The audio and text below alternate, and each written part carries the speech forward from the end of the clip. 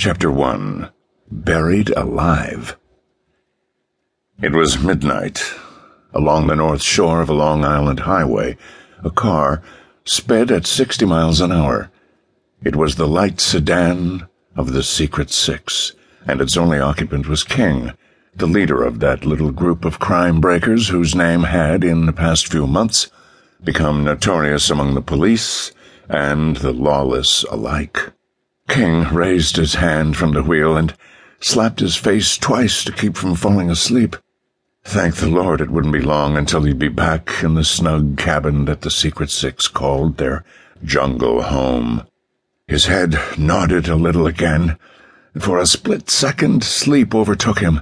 The car swerved gently to the side of the road. Tires crunched on the gravel. The sound caused him to snap wide awake, but he was too late. The car had already struck something. Bang! There was a loud report as the air left his right front tire. King jammed on the brakes, not too hard, so that he wouldn't be thrown farther into the ditch. Wham! Crash! His headlights had shown him a culvert at the side of the road. He tried to avoid it, but too late. He felt the whole right front corner of the car crumbling as it struck. The axle and wheel were folding back. The car was plowing down into the ditch. It stopped with a final jolt that threw him against the wheel, but without injury. With a groan of anger, he opened the door and climbed out. "Well, fella," he said after he'd inspected the damage, "it looks as if it's your turn to walk. This would happen right here in the loneliest part of the whole road." He stood up and surveyed the whole situation. The more he thought about it, the stranger it seemed that a tire should blow out, because both of them were new. He walked around to the side of the car, reached into the pocket and took out a flashlight. Then he went back to the right front corner. The wheel was torn off and crumpled, and had been pushed back under the side of the car. He fished it out, found the tire was badly mashed where it had hit the culvert. He shook his head. "That tire hit something else," he decided half aloud. "I'm sure of it. Yes, here it is. Say, that's a nasty-looking hole, just as though somebody'd socked it with an axe."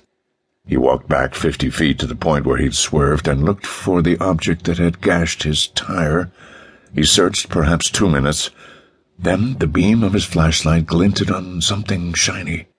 Stooping down, he picked it up. A pickaxe. Curious, he swung the light so that it covered the side of the road, but there were no other instruments in sight. Maybe it had dropped off a truck. Suddenly he tensed. A sound had disturbed the night stillness, a queer sound. It reminded him of the noise that beavers make when they're cutting down trees for a dam. Even as he listened, it stopped, and then started again. Softly muffled, yet rasping, it gave him an eerie feeling that he vainly tried to shake off. He strode several steps in the direction from which it came, but when he flashed his light, the sound ceased abruptly. He turned off the flash, and in the darkness surveyed the territory from which the noise came. It was merely a field of an abandoned farm, and weeds and grass grew in wild disarray. Here and there was a low bush, yet the noise must come from an animal, because there was nothing tall or thick enough to hide a full-grown human being.